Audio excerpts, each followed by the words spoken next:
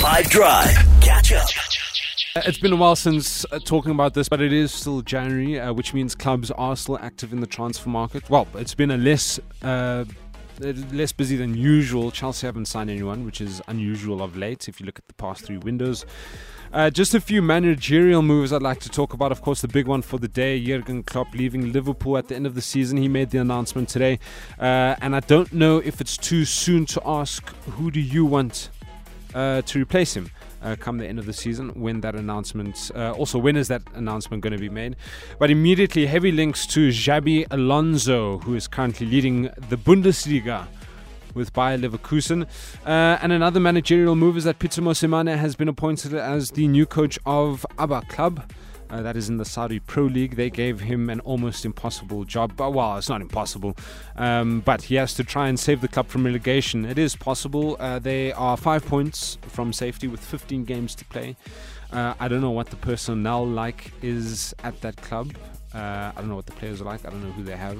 It's not one of the big spending clubs in Saudi, I can tell you that. In player news, in case you missed it, Napoli, they signed Leander Dendoncker on loan from Aston Villa.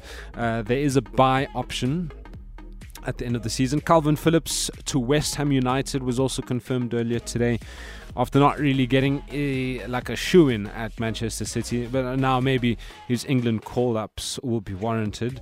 Turkish defender Kaglar Soyuncu from the former Leicester City defender, hasn't quite worked out for him at Atletico Madrid. He has now been loaned out to a club in his homeland, Turkey's Fenerbahce.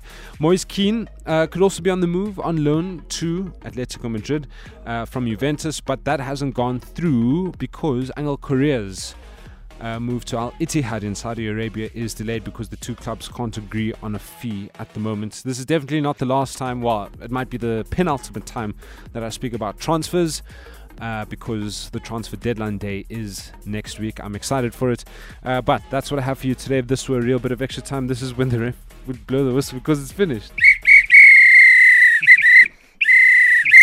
5. Catch up from some of the best moments from the 5 Drive team by going to 5FM's catch up page on the 5FM app or 5FM.co.za.